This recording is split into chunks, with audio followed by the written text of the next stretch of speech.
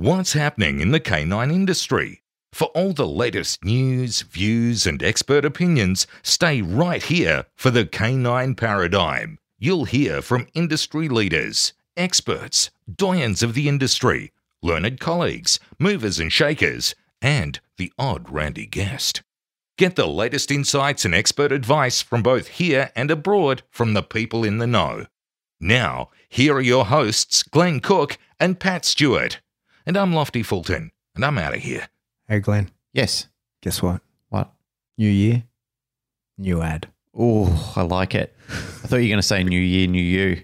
Nah, I'm still the same shitty version of me. You know who's not a shitty version of themselves anymore? Go ahead and tell me. The buffhead. The fading buffhead? Ein's a wiener. Oh, my God. Einswick dog quip. Yes. Jason's only half the man he was a year ago. I know he's on an amazing journey, But incredible. he still sells Amazing equipment. the best equipment you can get in Australia. Yes, he does. If you want dog training equipment, he's the only man to go to. Yep. It turns out it's not just equipment either. He did those cages for my car. I know. And they're fucking rad. They are really good. Yeah. He's got a new range of stuff. There's a new line of gear. I think it's called Klim or something like that. Klein. Klein, is it? Yeah, I think Klein. Klein? That's how Okay. I read it. Yeah, Klim Klein. Anyway, they make mad stuff. Yeah, really good stuff. Yep. So I've got to do a little review for him on that, but go and check out his website because he has got one. Yes. Yeah. Ein's a wiener dog quip. I can't help but say that. Einsweck. Einsweck. Einzweck. Yep. Is it? Is that correct? Yeah. Einsweck? Yep. Einsweck dog quip. Check it out. If you're in Australia, that's the only place you should be getting your dog gear from. Yep. None of those other places. That's right. Just go straight to the buffhead. Yeah. Just say, hey, buffhead, give us a deal. Now, I know you North Americans are probably just like, God damn. What I wish about I us? could buy some of that What stuff. about me? Yeah. So I think if you want treadmills, you can actually still get them through Jason because he sort of just is the middle guy anyway. And he knows who's making the good meals Yeah, he and knows who's mills. not. Yep. But if you want other dog training equipment, Marc Lepointe. Marc Lepointe. Yes. Yep. It's French for Marc. All around good guy, Canadian. Amazing guy. Marc Very, Lepointe. very good man. Yep. And he's got everything. He's like Canine Dynamics has bite training equipment, leashes, tugs, all the normal stuff you'd expect to see. They are dynamic. Yeah. His website is much better than Jason. How dare you, sir?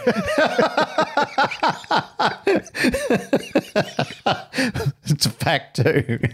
I actually was a client of Canine Dynamics before we knew Marc Lepointe. Yes. And the purchase process was seamless. Yeah. The website's amazing. It's very good. It's very detailed and it's laid out well. And he covers all of North America, Yep. which Canada is included in that as well. Well, he's in Canada. Yeah. Canine Dynamics is Canadian. Yes, I know. Yeah. Yeah, So, he's in Ottawa, isn't he? Something like that. Yeah. No. Anyway, it doesn't matter. Doesn't matter. He's in North We still America. love If him. you want dog training And he equipment, supports our show. Thank you. get it from there. Thank you, Marc Lepointe. We have one other sponsor, Yes, Melanie Benware, Yep. Kindred Canine. Kindred Canine. Yep, from the train town itself, Ashland, Virginia. Yep. So if you need in-home behavior modification, Yep, she'll come round and look we after did a whole your dog. episode on We did. the way she does it. She very kindly gave away her whole business model to She everybody. did. Yep, at So the end of 2020. the homeschool program. If you know someone that needs the homeschool program, Yep, get them onto Melanie Benware, Kindred Yes. Canine. yep. Or, you know what? What? People should probably, if they want to learn more about homeschool program beyond what she gave away for free on the show, Great idea. they should get in contact with her and Yep. she should charge them to teach them about that kind of stuff. Yeah, Mel, we just opened up a whole new revenue stream for you. absolutely. You're welcome.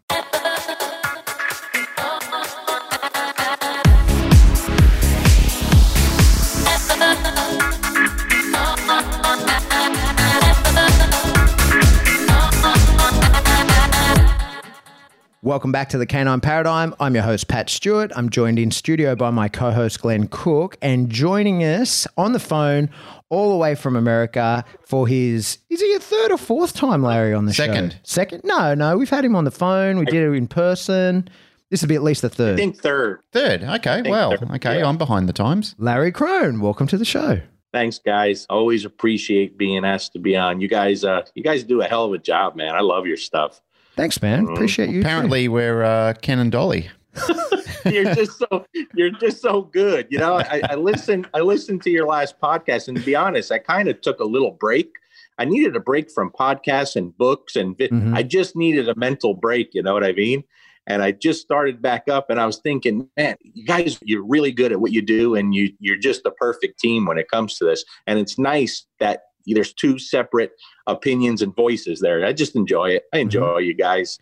Thanks, man. Appreciate Thank you too. very much. I did especially like being compared to Dolly Parton and Kenny Rogers. Well, I was basically raised on that in my house. My parents loved that stuff. So it was a huge compliment like you can't even imagine. So thank you. Yeah, absolutely. Awesome. I mean, what a great couple to be compared to. There were two songs about Kenny Rogers that I really loved as a kid growing up, and that was Lady and The Coward of the County. Oh, me too, man. Yeah. You know what? I still have them on my playlist, and Coward of the County is always just painted that picture, you know? It tells a story, and you could just see that happening. I love it. You know, Lionel Richie wrote Lady? Yes, I saw a reunion between the two of them. I don't know if it was a Grammy show or anything like that, but he told about how I think Lionel Richie wrote it on the toilet or something like that. And the two of them were laughing, crazy. and then they got up and sang it together. And, mate, it brought a tear to my eye watching the two of them sing it together. It was just a beautiful rendition of the song. Fantastic. Yeah, good stuff. So what's happening in dogs, fellas? Not just country music. We haven't caught up with you, Larry, since the IACP conference. Where was that one? That was in Colorado. in Colorado. And you were Colorado. speaking there. We got into that little sweatshop room that we had there, and we had a good conversation. So let's catch up. What's been happening in your dog world over the last 12 months? Not too much has changed. With the whole COVID thing, I've gotten busier. Mm-hmm. And so I'm very grateful for that. You know, I don't take that for granted. I think because we have less time in every other area in our lives, it's definitely made the dog stuff a little easier for me, you know? Mm-hmm.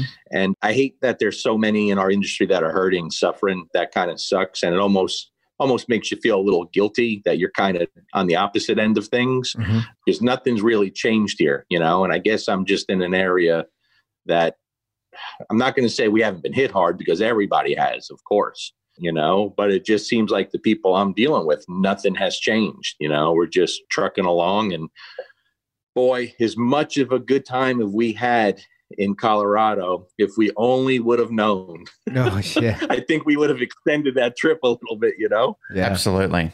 It's an interesting thing, that survivor's guilt. It's kind of like what a lot of people have, and especially in industries that have flourished under the strange circumstances that are around. It can be a strange feeling to be doing well when other people are not, you know? It is. Yeah, it's not always something that makes you feel so good, you know? I resonate with that because, you know, like there's a few times where we've said it's hard to know what to do or how to do the right thing. But the positive messages that have been coming through, and I'm sure you're getting these as well, Larry, is that people are messaging us collectively and individually saying, you know, thank you so much for keeping the show going. While times have been tough and things haven't been so good, hearing you guys and the positive message you're doing, the education, the laughs, and just the entertainment that you're putting out there for people is really keeping our spirits up. That itself has been a real blessing to hear that from other people as well. I'm sure you're getting the same thing, mate, because when I reached out to you and said, love to have you on the show, you kind of said, oh, really? You know, like you want to talk to me again?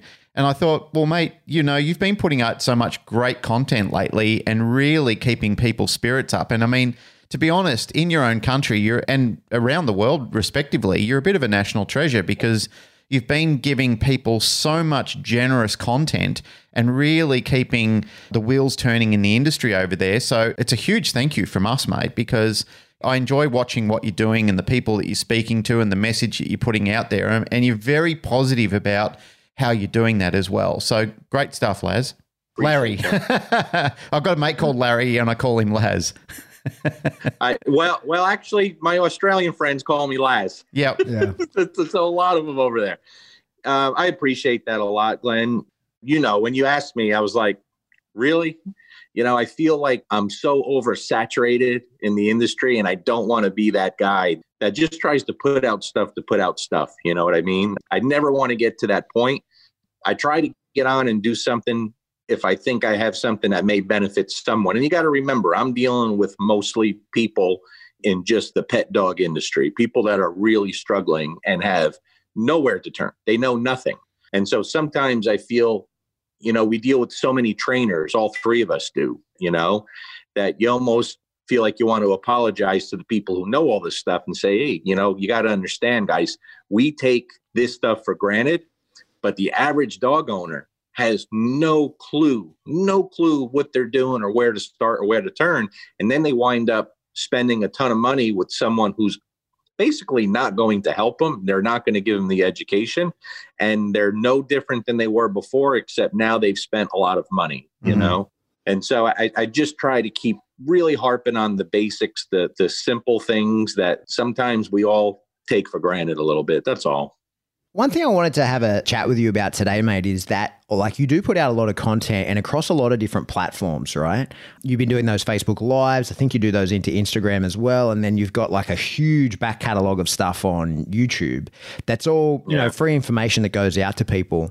Something that I've noticed that you handle very well, and I wanted to sort of have a discussion with you about it, is criticism that you would get online. Because as we know, like you can't please everybody, right? And I think there's many reasons why people would do that. Jealousy is one. And, you know, people just don't agree with what you have to say. That's fair enough as well, right? There's all these different reasons. But I think once you develop a certain level of profile, it's inevitable that the hate comes in.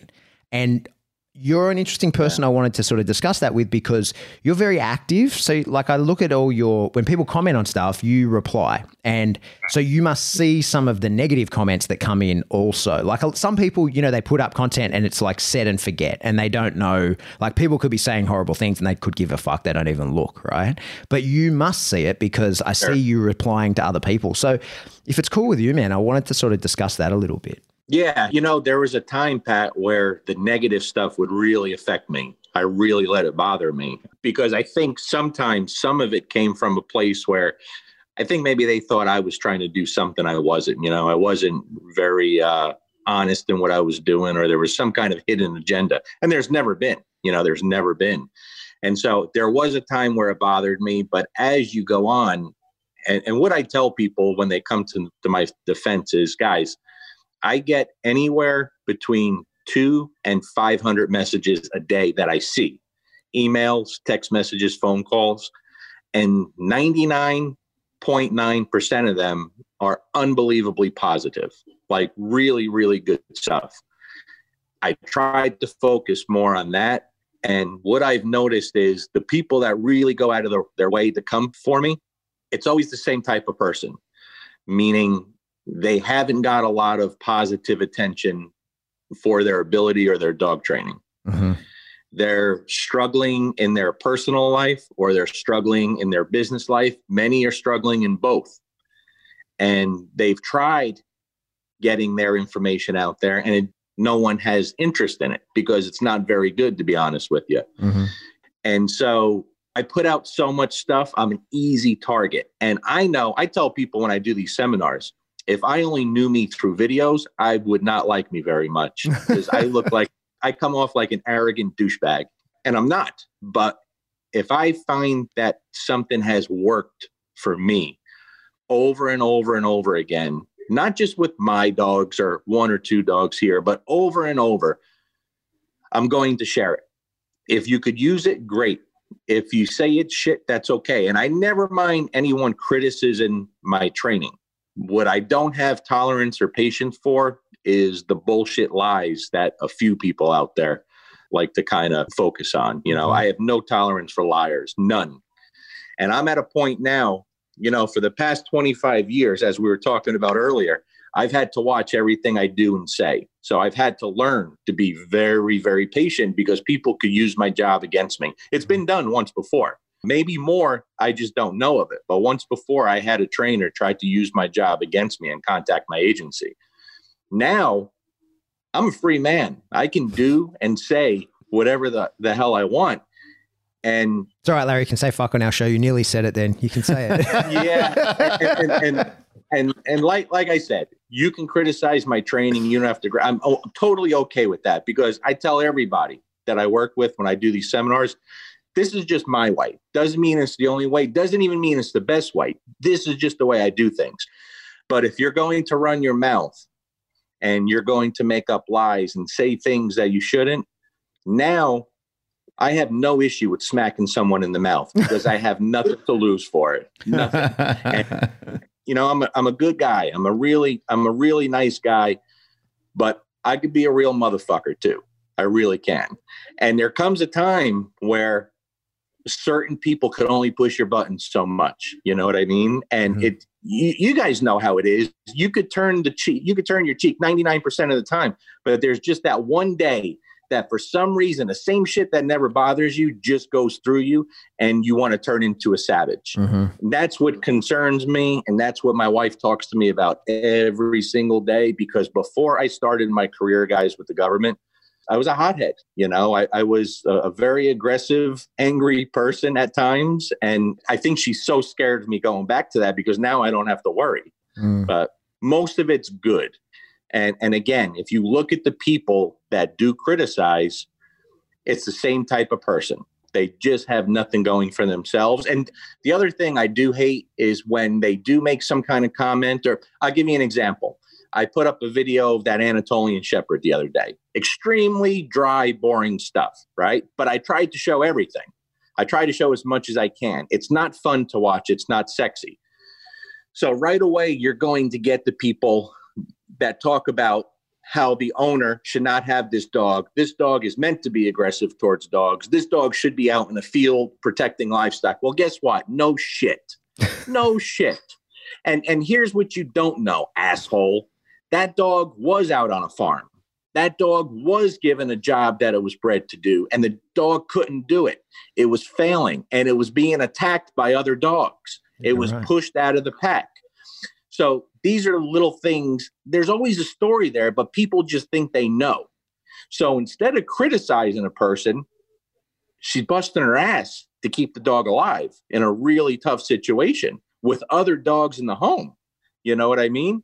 People should really think before they say something so stupid, thinking that we haven't addressed that or we don't know this, you know? And I know that's a long-winded answer, but that shit gets old, man. It really does. No, it's a good answer, mate, and I appreciate it. I think that, you know, a big thing that we see on social media around the world at the moment is just the failure to appreciate nuance. And so people see, like, they kind of look at content with intent to find a problem. And the moment they do, then they're like, aha, I got you, right? And there's a lot of things, you know, then, here I go, I'm going to type this out, right? And I'm going to show you, fuck you, I'm going to look like a hero. And there's just this failure to sort of look at things and go, how do they get to that point? Like, what is, like, I don't have to agree with you. And this is, you know, to speak on bigger things than dogs, everything that's going on in the world at the moment. You know, you can look at stuff and go, sure, I don't agree with you, and I doubt I ever will, but I will try very hard to try and figure out how you got to that point of view, right? Like, how is it, what is the set of circumstances that led you to think that was the right thing to say or that was the right thing to do? And I think sometimes now, like, people have become quite tribal to the, you know, to the detriment of the bigger tribe. I sort of think about this a lot. Like, a lot of the personality traits that cause us to fight with each other were actually sort of selected for when we were small tribes that had to fight together, not against each other. So, you know, a perfect example is, you know, and I don't want to get political, but when we talk about, say, left and right leaning people, well, the idea is that you're meant to work together. You're meant to work in unison and sort of end up in the middle. You're not meant to actually turn on each other. You're meant to have, there's not meant to be a left tribe and there's not meant to be a right tribe. There's meant to be one tribe that has a bunch of people that say, hey, like, this is how we should do things. And the other group of people say, yeah, I hear that, but this is what I think. And maybe in a certain set of circumstances, we listen to these guys, and in a certain set of circumstances, these guys are, you know, lead to a better lifestyle. And it's really meant to work together rather than at each other, because they don't, like, it's not how we're meant to live. We're not meant to be fighting with each other. We're meant to be working together, trying to not be eaten by fucking saber-toothed tigers, right? I see that trickling into the social media space, into the dog world. And the dog world, it solicits emotion in a way that I don't see anywhere else. Maybe in horses. People tell me it's the same in the horse world, but I don't know, where you can just look at someone, the 30-second clip of an hour-long thing that happened, and go, oh, you're a fucking idiot. Fuck you, right? Like, you don't know anything. You go, hang on, man. Like, you don't have any context. You're just looking at that one piece. And how dare you develop an opinion on someone from a 30-second clip of a 50-year-old man who's got like 50 years of unseen things by you leading to that one circumstance? I feel really passionate about it. I was talking to someone this morning just about, like, it's critical thinking.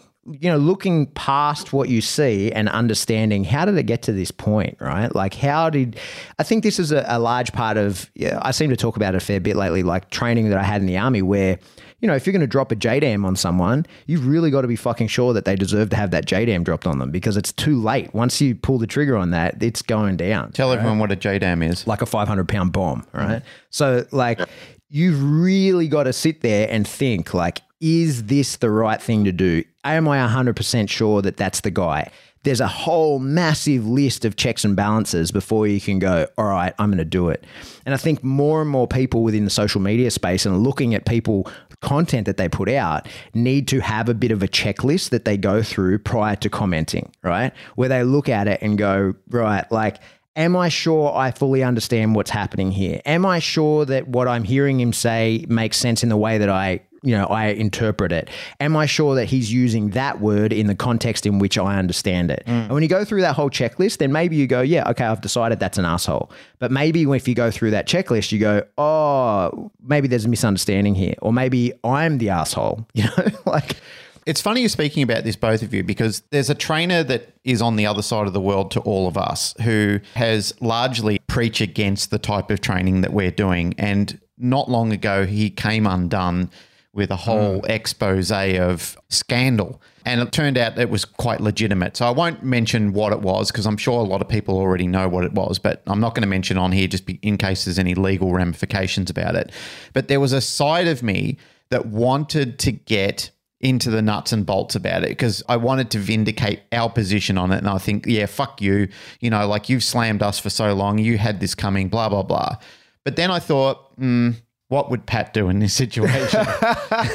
Because Pat is often the person who sits next to me and goes, dude, you really should critically think about these sort of things. So my response to it in a lot of those times was, did he deserve this? Is it true? What's the evidence around it? Like, is this a legitimate claim? And then people started to present the legitimacy to me and show me fact around it. And I said, well, that's very unfortunate and quite sad that this has happened in our industry and this was allowed to happen. And I hope that this person is prosecuted or, the law does take this seriously. So rather than add to it with just smiting me like everybody else seems to do on social media these days, I sort of sat back from it and thought, no, I'm not going to be that guy. I'm going to take a more educated and a little bit of a better stance on it. And I think he copped enough flack over it already from every justice warrior on the internet. So rather than just join the tribe and get our pitchforks and our torches out and go after and hunt the monster down, it was interesting just to hear the backstory on it and find out a little bit more fact about it. I think you mentioned it before, Pat, when there's a lot of people who haven't done anything wrong, they've actually done a lot of right things. But I also think there's a lot of people who just want to really get their time in the limelight. We talked about this in the last show, Larry, how people just are searching for a way to get themselves recognized, and sometimes criticizing and having a loud voice in the comments gets them a little bit of that attention, where people will start turning on them and they're kind of thinking, I got it. I finally got you to bite and I finally got the attention because the person that I'm going after knows my name now. Guys, you very rarely see me jump into any negative conversations. I used to. I just don't do it anymore for a couple of reasons. For one, I'm a lot happier not participating, and for two, nothing good really ever comes of it. And the kind of people that you're talking about, they have to put out the negative content because they never got any attention for any of their own positive content. They have no choice. Okay. So you have trainers out there that have bashed every single decent trainer we know, right? Then they bash the whole marketing thing and the internet thing and the social media thing. And then they say, like and share this video, join my Patreon. You fucking jerk off. You know how stupid you look doing that? Do you know? I mean, come on, huh? Well, what are you doing? What in the world are you doing? You're making a fool of yourself. You're making a fool of yourself. And I just stay away from it. I've tried. Every person that's come at me hard, made videos about me and stuff, I've literally been willing to talk to, right? I've literally offered to sit down and talk to them. And it never goes the way they plan or I plan because they don't want to have an honest conversation, Don't tell people, no one will come on my lives and talk to me. And then when I offer, oh no, we're not going to do it live. We'll record it. Why don't you want me to come on the live? What are you scared that I'm going to say? You know what I mean? I mean, that's a coward. That's an absolute coward. But more importantly, it's a liar. And if you're lying about that, what else are you lying about? You know, and people start to see through that, and they start leaving those people little by little, and their flock gets smaller and smaller and smaller because people aren't that stupid. They eventually start catching on. You know what I mean? Yeah, I know what you're referring to because I did see that interview, and I was curious myself as to why that was recorded and not allowed to be live. Well, what you also don't know is I heard people talking about my body language and where my eyes were, not looking at the screen. You know what? Tell people. You want to be honest, tell people, hey, he couldn't see nothing. He had a black screen because of the app that was being used. So I'm sitting there trying to do an interview with someone. I don't have someone to look at or talk to. Okay. There was no honest conversation there. Okay. Then let me tell you one more little thing that I didn't tell a lot of people, but I've shown people. This same trainer, I think probably got his panties in a bind for a while back. He sent me a Facebook message and I saved it. I screenshotted it. And all it said was, thank you for your wisdom, sir. After I put out a video telling people, hey, don't follow a fucking trainer because they're popular when you know they're frying dogs. It was something to that effect, right? Well, the thing is, if I'm not friends with you on Facebook, I don't see those messages. So once things got ugly there, I went back to send him a message and say, hey, what the fuck's the deal? I'll come on your live. And I saw that for the first time. It was a year old. So I think maybe some feelings were hurt, thinking I was blowing him off and too good to respond to him. And I saved it. I'll send it to you. I'll show you the screenshot. Okay. That was the message. And then a year later, when you say, well, I never heard of this guy until someone sent me a video. Really? Who did you send the message to? Because I got it. And there's a lot of lies there that I'm going to start talking about a little bit here because I'm getting tired of the bullshit, man. I'm getting tired of it. And I don't have to remain quiet anymore. 1 month from now, I could be a fucking savage. And I will be. Oh my God. I feel like I've opened Pandora's box. Oh, close it again. It's coming. It's coming. Don't you worry. All right. Well, I'm going to call this. I'm going to talk about this. Don't be talking about this. Oh my God. Let's change gears. I'm going to call this episode "Shaking the Box of Wasps." Oh my gosh.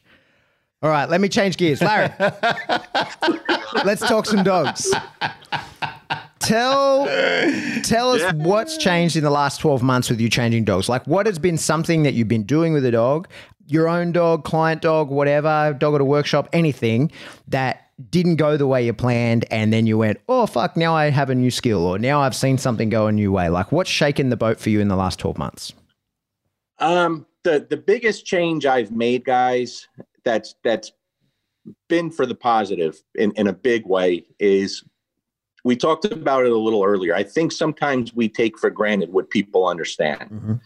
And over the years, I've simplified things for the people I work with so much, so it's hard for them to fail. And in the past year or so, I've done that to the extreme. I've really backed off on what I ask of people, especially in the beginning. You know, I've made it so unbelievably easy and simple that I think a lot of them, after the first 2 times we meet, are probably thinking, I paid good money here and we're not doing much training.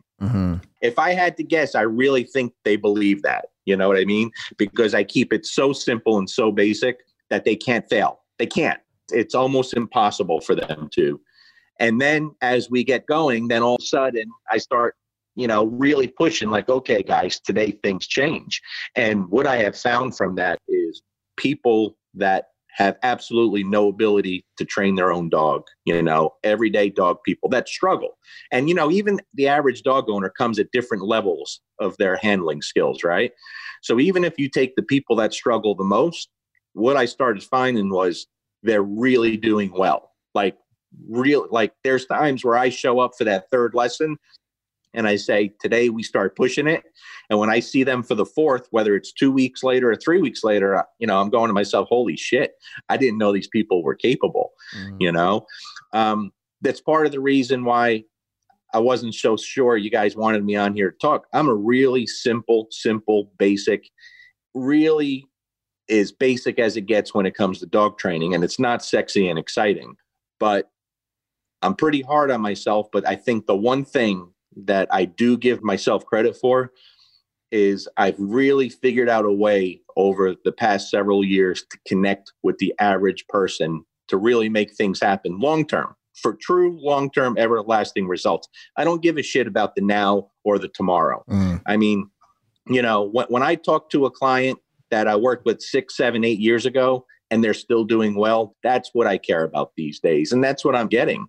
You know, as far as struggling, I'm struggling with the dog right now. That Anatolian Shepherd, I've worked with a bunch of flock guardian dogs this year that have kicked my ass. They're you hard know, work, I mean, hey? really, oh man. And sometimes I'm honest with people up front and I tell them, guys, you don't understand. You know, this dog isn't going to look like the German Shepherd I trained down the street. You have to understand this.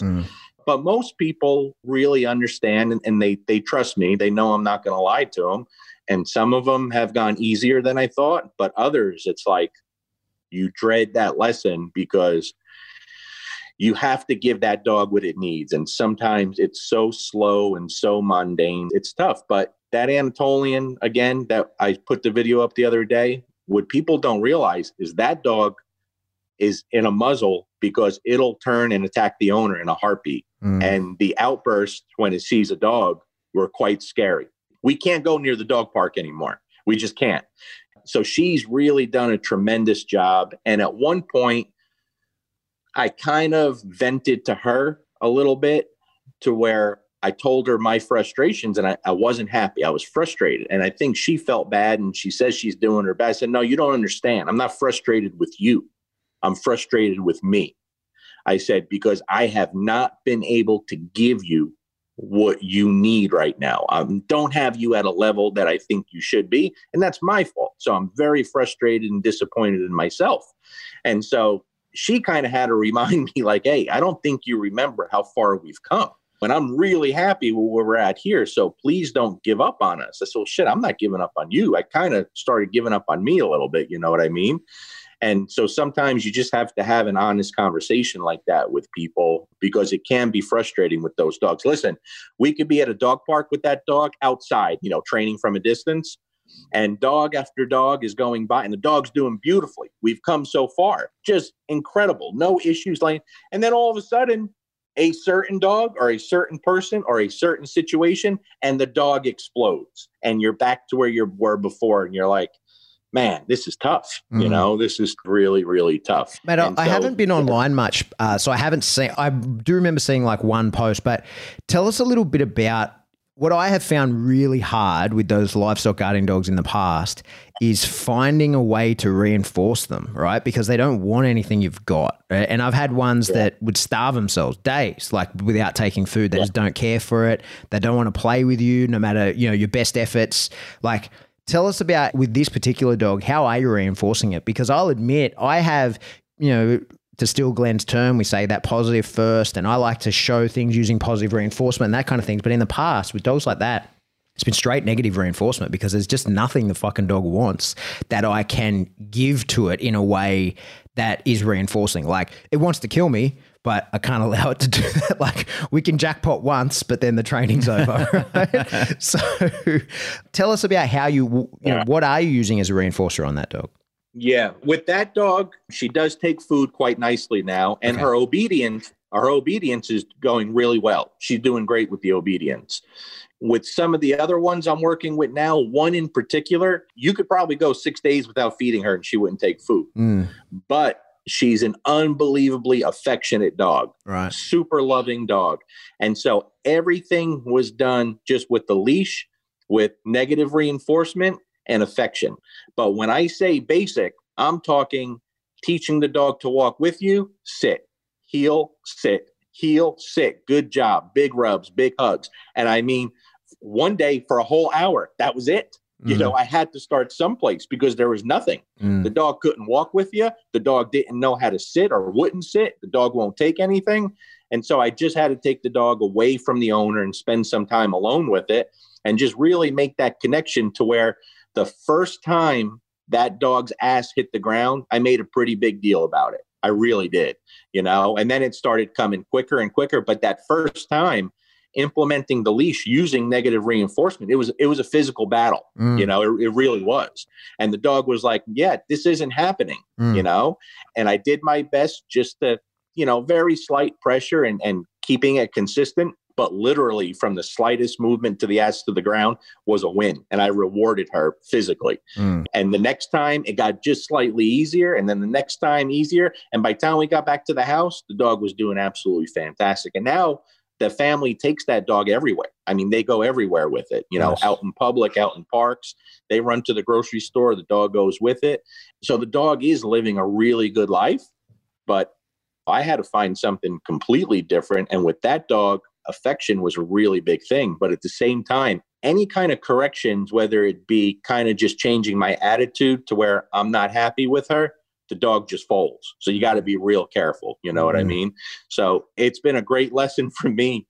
And when you think you're patient and you think you take your time, these dogs will show you you're not that patient and you have to take more time. Yeah. That for me has always been the killer with those livestock guarding dogs, is the time component. Like, and you feel bad as a professional taking money from people, like, especially if the dog's not staying with you, you're going to them and trying to explain that piece to them. Like, this dog has been genetically engineered to not take food from strangers, to not want to develop a relationship from strangers, to fight pressure, to avoid being lured away from what it has decided is the thing to guard. So like, we're fighting probably thousands of years of genetic engineering. And the only way that I can get through that is to develop a relationship with the dog and have the dog want to work with me. And there's nothing I can do to speed that up. You get a hungry little Labrador and you give him a piece of kibble and he's like, you're my best friend. So like, I can develop a relationship real fast. But with those dogs, you have to genuinely have them come around to the idea of liking you before that praise is a reinforcer, because prior to that, they could give two shits, right? They're the introverts of the dog world. Yeah, man, it's hard work. And it's interesting that you say there, Larry, like once you do develop that relationship, how devastating the removal of it can be to those dogs as well. And that like, you can give it to them as reinforcement, but that stern look or like, hey, I'm upset and you're not doing the right thing, that can be way too much pressure and they crumble, and it can be, weeks it can be hours of FaceTime to get back to where you were, prior to that. It's hard work. Yeah, it's tricky. It really is, for sure. Very rewarding. Yeah, definitely. Hearing you talking about this story, both of you going backwards and forwards on it, there was years ago when I was a younger trainer and I was working full-time doing board and trains and private lessons in a kennel when I used to live in Melbourne, Victoria. And I had this staffy come in, and this was one of my nemesis dogs. And I remember this dog distinctly because nothing that I was doing was working. It just didn't work.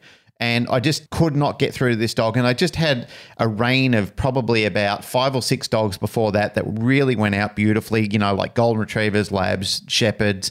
And all of these dogs were responding well to training. And I got this staffy in, and it was so broken and so neurotic that everything that I was doing just seemed to be contradicting all my understanding of training. I was reaching out to other people and saying, what am I doing wrong? What's happening?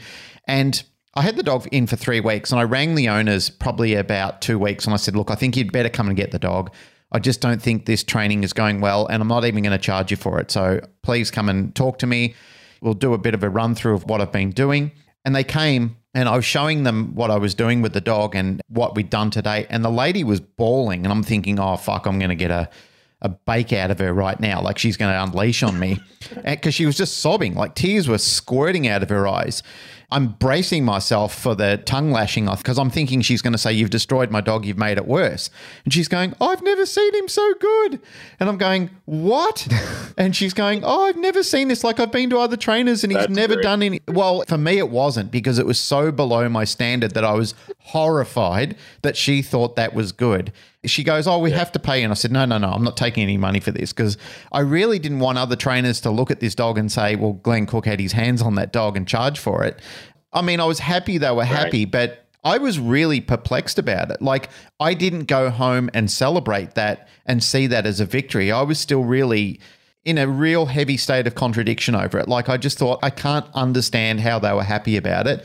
But in the same token, I was happy that they were happy about it. But it divided me on so many levels. Yeah, I totally understand. I've been there too. And I think sometimes you have to understand what we are satisfied with is not always what people expect and require or need.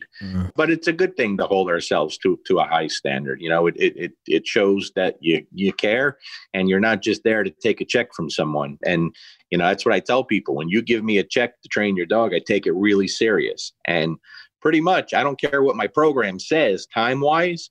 I'm this dog's trainer for the life of the dog as long as you want me, and that's what I tell everyone. As long as you want me, I'm this dog's trainer. I don't care if it lives to be 15 years old, because you have to be realistic, and people have normal lives, and they're not going to do everything they need to do forever. And sometimes you have to just show up out of the blue and give people what they need, just to remind them of how things can backslide very easily, Yeah. It's an interesting comment you made before, Larry, when you said that it's not very sexy. And I agree with you that the home dog training market or the public dog training market isn't often seen as very sexy, because we're not focused on perfection or, the beautiful heels or the lightning fast drops or the quick returns to fronts and so forth, where it's more focused on helping normal everyday people communicate with their dogs, like finding some way to get through. Pat did a topic on our Patreon the other day about clarity. And that's effectively what we're trying to do. In a way, we're trying to do that in the pet dog market, is we're trying to develop some form of clarity that the two species can understand each other. Like, there's a binary connection between the two of them. So it isn't seen as sexy, but man, let me tell you, there's some fucking heroes in the pet dog training world. There's some people that are really transformative in what they have done. And I mean, these are everyday people that you would never hear of. They're just people that go into people's homes. They actually build that clarity, and they design that connection between the person and the dog, and they keep that fucking dog in the home. And to me, there's some amazing people in the sports dog people. I copped some flack a while ago. Somebody connected with me, and it was a good conversation. It wasn't a negative conversation, but they said, "Oh, you sound like you're down on the sport dog world." I said, "Not at all. I've got nothing but admiration and respect for people in the sport dog world." I think especially Pat has given some very good justifications of what people are doing and the genetics they're preserving and the benefit of what we're doing and building better and stronger dogs overall from the sport dog world. But not everybody's going to own those dogs. They're owning the dogs like you're talking about, the Anatolians and those type of staffies, and, like every breed in between that you could possibly think of. The pures, the mix, it doesn't really matter. But they're so overwhelmingly more popular than those sport dogs. Like, the pet dog market is absolutely abundant. And with that abundance becomes so many problems too, because there is the velocity of all those dogs. There's an enormous demand for broken dogs out there. And when people can actually go in and they can build that connection with the owners, hats off to them. I mean, I got total respect for those people. Yes, I agree. It's not sexy, but it's absolutely beneficial. Sure. What I hope more young trainers start to realize too is we focus so much on the dogs, and everyone talks about training the dog in front of them. Everyone knows that now, and all dogs are different, but they got to start seeing the people like that. Not all people are the same. You have to work with the person in front of you. Yeah. You have to get to know them. And if you establish that relationship and get to know these people, it's a world of difference, because what they're capable of and what makes them tick. And when they get comfortable with you, the sky's the limit. I have unbelievable clients, like tremendous clients, and just about every lesson we do, like with most of the clients I see, unless they're really in a bad situation, we have a great time. I mean, we laugh, we bust each other's balls, we just, we crack on each other. And when you get people doing that, when they're having a good time, they learn better, just like the dogs learn better when they're having a good time, And I still think there's not enough emphasis or focus on the people itself. And once you make that connection, man, it just makes life so much easier. It really does. I 100% agree, and I appreciate that. But I'll admit, one of my favorite clients, I won't say his name because of what I'm about to say, is I think he might be on the spectrum, right? And in the first lesson we did, he said, "Hey, I'm not interested in being your friend. I'm here to get your knowledge. So don't sugarcoat anything." And I hugged him. I was like, "You are my favorite client." Right away. And he's like, "So I'm buying your time. I don't want the pleasantries. I know what I'm doing right. I'm here to have you fix what I'm doing wrong. So just fucking tell me that." And I was like, "Oh my God, I love you so much." Right. Because it's so rare that you get to ever do that. And, from military background, like that's how it is in the army. People just tell you like, "Hey, you fucked that up, fix this." There's no you don't have to have the cuddle of "Don't worry, you're still doing good." Like a lot of the times there's not so many layers. Yeah. With pet dog owners, you really got to do that. You got to make them feel good, and you got to make sure that, less important that they understand what you're saying, more important they understand how you make them feel, and then pass that on to the dog and all those sorts of things. But honestly, one of my favorite clients, he just said to me, "No, just feed it to me straight." And I was like, "Yes, love you so much." That's sure. That's awesome. And that's rare. But at the same token, what you just said is 100% true, Pat, but you do have to be honest with people also. Totally. Yeah. Whether is that's what you're paying, that's what they're paying you for. And the second someone starts telling dog owners what they want to hear, that's just, to me, that's thievery. You can't do that. You got to be honest with people. You have to be, whether it hurts or not, whether it makes you uncomfortable, you got to be honest with people, Totally. Another interesting thing that happened recently is that over the last couple of weeks, I've just had a bit of a run of people that have contacted me to do a lesson that haven't even got a dog yet. Like they're about to get a puppy and they've just said to me, "Can you give me some coaching on what to do in how to get the puppy ready for home, and, some simple things that we can start doing?" It's been a delight because I've been having some very honest conversations with them. Like you said, Larry, we're having some laughs and we're having a bit of a chat about things. And because I'm raising a puppy at the moment, and they've been watching me on Instagram, and because I've been posting some update videos and so forth, and they're saying, what are the things you like and don't like, and can you tell me? And one lesson I did was more about me telling a story about the puppy, my likes and dislikes and my thoughts and where I can see this pup going and some of my reservations and so forth. And I got into 55 minutes of the hour lesson. I said, "Dude, all I've done is just talk about the puppy." And they go, "Yeah, but that's what I wanted." And I said, "Yeah, but I feel bad that I've, we've charged for this lesson because it's just me. You could have listened to me do this on the podcast." And they said, No, this is relevant because it's all the things that I want to go through at home and all the things that I want to see. I basically want to try and see through your eyes on how you see this puppy." And I said, "Well, that's this puppy. It might not be your puppy." Like I said, it's like the Thai people say in Thailand, same, but different, which is a saying I absolutely love and I use it regularly. And I said, because your puppy, even though there are going to be similarities, it might be lower in drive or it might be higher in drive, or there might be so many little nuances that are unique to your pup that you'll go, "Oh, that fucking Glenn's a liar." Like he said, this is going to happen and that didn't happen. Nonetheless, it was still a very interesting and fun conversation to have that I enjoyed every single minute of it. And let me tell you, that 55 minutes went by like it was 5 minutes. Felt like a 5-minute chat. Yeah. I think a lot of people really enjoy those conversations. I've had people here before where the weather gets real bad. We get a scary storm, but we're about to start training the dog and we're sitting in my house bullshitting for an hour and a half. And, and I tell them, "Hey, this don't count towards your lessons, and they'll say, "This was the best lesson yet." This was great because people like to have those conversations and ask questions and hear your view on a lot of different things that maybe you don't get to focus on when you're working with the dog. You know what I mean? And it's just like I tell people, you're going to a workshop. If I go to a seminar, I haven't been to one in a long time and I'm itching, I'm dying to go to some seminars. Same. I don't want to bring a dog. I want to sit there and take everything in with every dog that's worked, and Pat, you've done a bunch of seminars here now, and I've sent a bunch of people to your seminars, some clients that when you're in the area, and I ask them every single time, "Hey, how was it? Did you enjoy it?" And every single person I've talked to that goes to your seminars here in the States, they all start off with the same comment. They say, "He's a really great teacher." And that's big. Thanks, man. Appreciate it. Really, that's what it's all about. Every single person, he's a great teacher. He's a very good teacher, extremely good. They don't mention my hair. They don't. Because I put a lot of work into that, and frankly, I'm disappointed that that's not the first thing they'll say. It's pretty amazing. It's pretty amazing. Thank you. That's what I was waiting for. Thank you. You managed to. I noticed no one's mentioned my hair. No, thanks. I appreciate it, mate. And like that's, that I work pretty hard on that. That it does feel good to hear that. There's people way, way better with a dog than me, but I think my skill set is passing on the knowledge that I have, and I really enjoy doing it. I'm the same. We haven't had. I don't think there's been a single seminar here in Australia this year that we've gone to. No, nothing. And so I've been itching to go to one. Last year, you mean?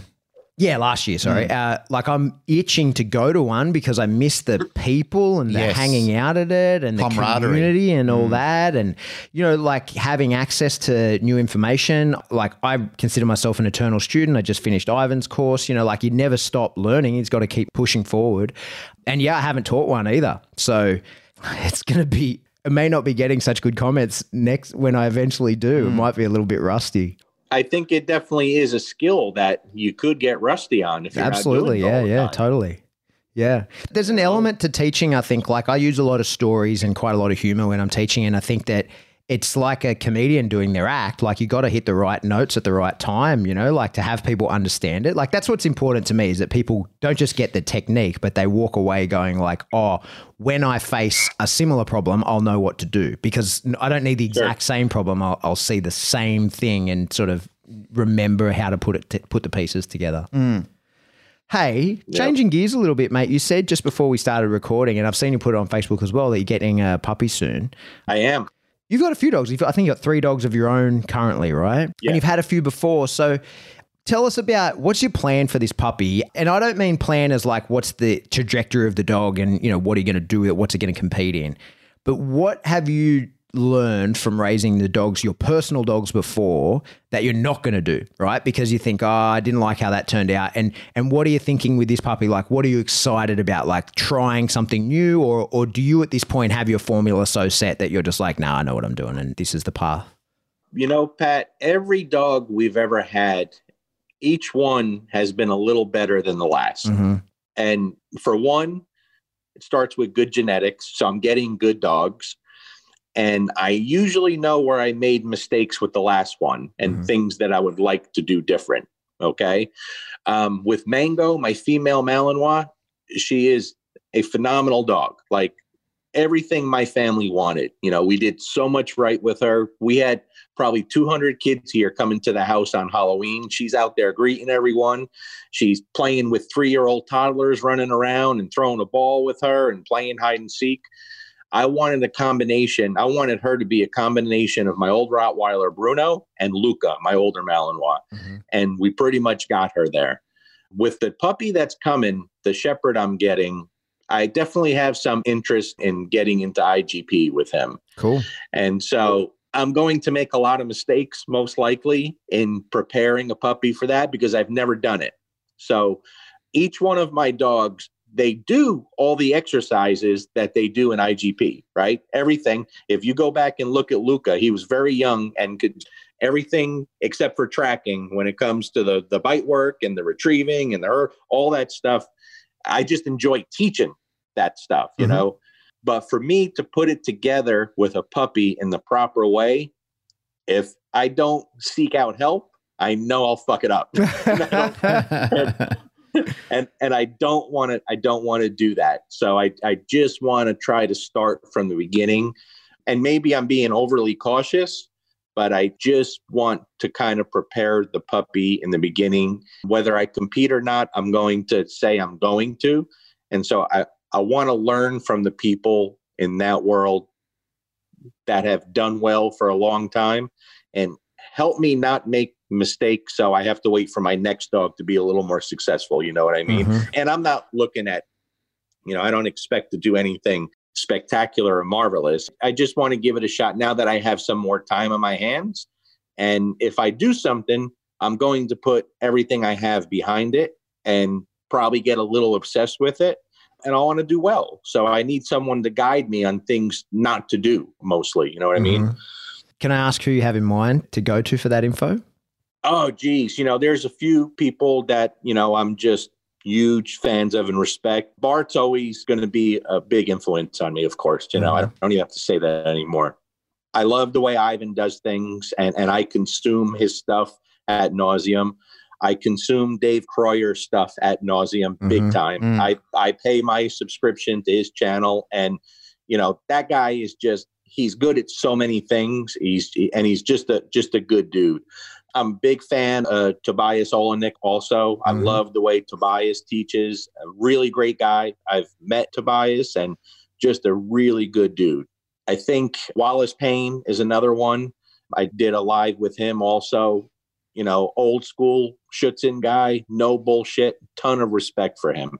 And so I figure I have a little time. I definitely see me making some road trips with this dog and paying them for their time. And I just want to get better. And to be honest, my Malinois breeder right here in town, Mohawk Malinois, my buddy John, he's a best kept secret. He's a phenomenal trainer, but he's just known as someone who breeds Malinois. And I respect him a great deal. He's a great guy and a great trainer. The breeder I'm getting him for, my buddy Terry, has been doing it for a long, long time. And I respect him a ton and I trust him. So I'm going to be a pain in the ass to a lot of people. Yeah. I really am. Just teach me. I'm a student. I'm a lifelong student. Just teach me how to get there, Well, you've picked a good tier of people to go to. Sure. Listen, if you're going to do something, why wouldn't you try to seek out the best? It makes no sense to me. Yeah. You know what I mean? If you're going to train an IGP dog, don't come to me. Go to these people I just talked about, I think it's funny to hear you say that, maybe I'll do some IGP, and then I'm watching your face light up as you're talking about like the exciting training journeys that you're going to go on. So it seems almost certain to me that you're going to be doing a lot of IGP. Yeah. Well, the puppy was a surprise. I didn't plan on getting a puppy, and I was doing a seminar in Tucson. And when I got out of the seminar that night, my wife and kids and my buddy, who's the breeder, is FaceTiming me. And I'm thinking, is my buddy at my house with my wife hitting FaceTime by accident, or what's going on? It's like, what the? So I answer it, and and I knew he had puppies because I've trained one of his dogs as a puppy, and I was just fell in love. And they say, hey, we got a little retirement surprise for you. And I think my wife is just scared to death with me having too much time on my hands. Yeah, she's trying to keep you busy. Yeah, I know that feeling. Yeah, it's exciting getting a puppy, and it's so the possibilities are endless. And I think as trainers, certainly I've been guilty of this. We get this like, okay, I've got to teach this, and this, and I've got this whole program. It's got to be this by this time. And I have forgotten in the past to just fall in love with the dog a little bit and just let them be little brutes. And I think that's the most important part of anything is, training a dog to do IGP. If you get the right dog that knows nothing at 2 years old, you can still be world champion. Like that puppy period is not about learning behaviors. It's about developing a brain. And you know that better than anyone, mate. And I'm excited to see the journey of it. I think it'll be good for a lot of people to see that. And I like the idea that you've put it out there that there is a trajectory for that puppy to do IGP, but people will probably more than likely get to see you doing the most important part is turning it into the right dog before it gets the right training. Yeah, listen, I've gotten good dogs. My Malinois are great dogs. And when people give me credit, I say, I got really well-bred dogs. It was just my job not to fuck them up. That's it. And I've done pretty good on that end. I got good dogs to start with. And so it was easy. It was absolutely easy. My first Malinois, I got at the right time. I really did. That wasn't long after I first went to see Bart. And so that fire was lit under me and everything was fresh. And I had this open canvas and, I was obsessed with doing things. And, so I'm looking forward to starting over big time. I really am. There'll be plenty of people that want to see me fail, and that's okay. If I do, I'm a pet dog guy, and I'm okay with failing. I really am. But I love having a goal to do something. You know what I mean? Yeah.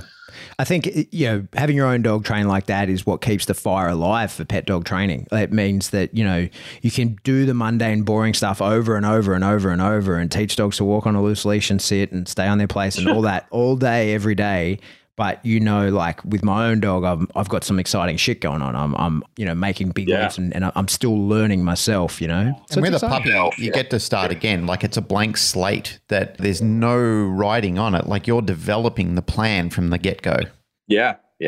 I'm excited. I really am. Absolutely. Hey, mate. Thanks so much for making the time to come on, and sorry that I opened up Pandora's box there for you. Yeah, I was just sort of wanted to hear how you handle it so well, and who knows what's going to happen in a month from when you're out of the service. So stay tuned on that space. That's about the most you'll ever hear me speak of it, and then I won't talk about it anymore. But sometimes it gets old. And listen, guys, I wasn't kidding when I made that post yesterday.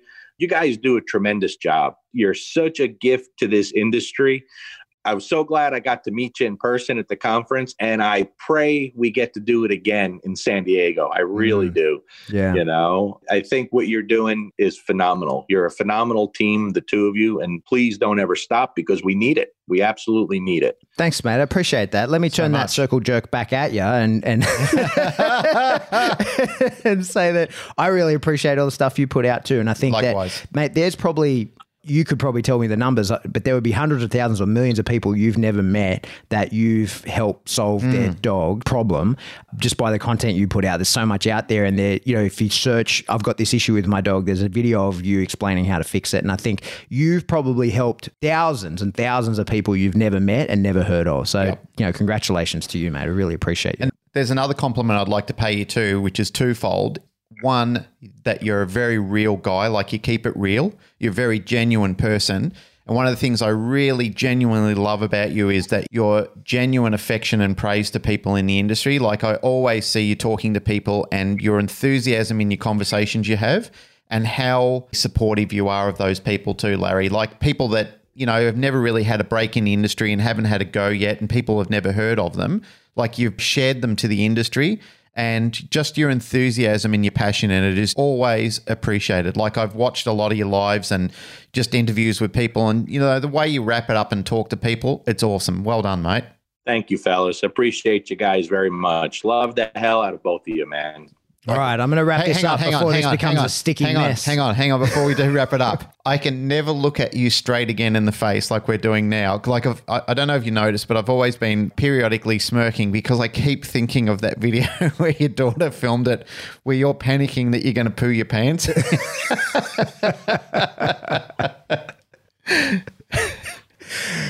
Shitting yourself as an adult is a treat. There's been a few more graphic ones recently that we'll avoid.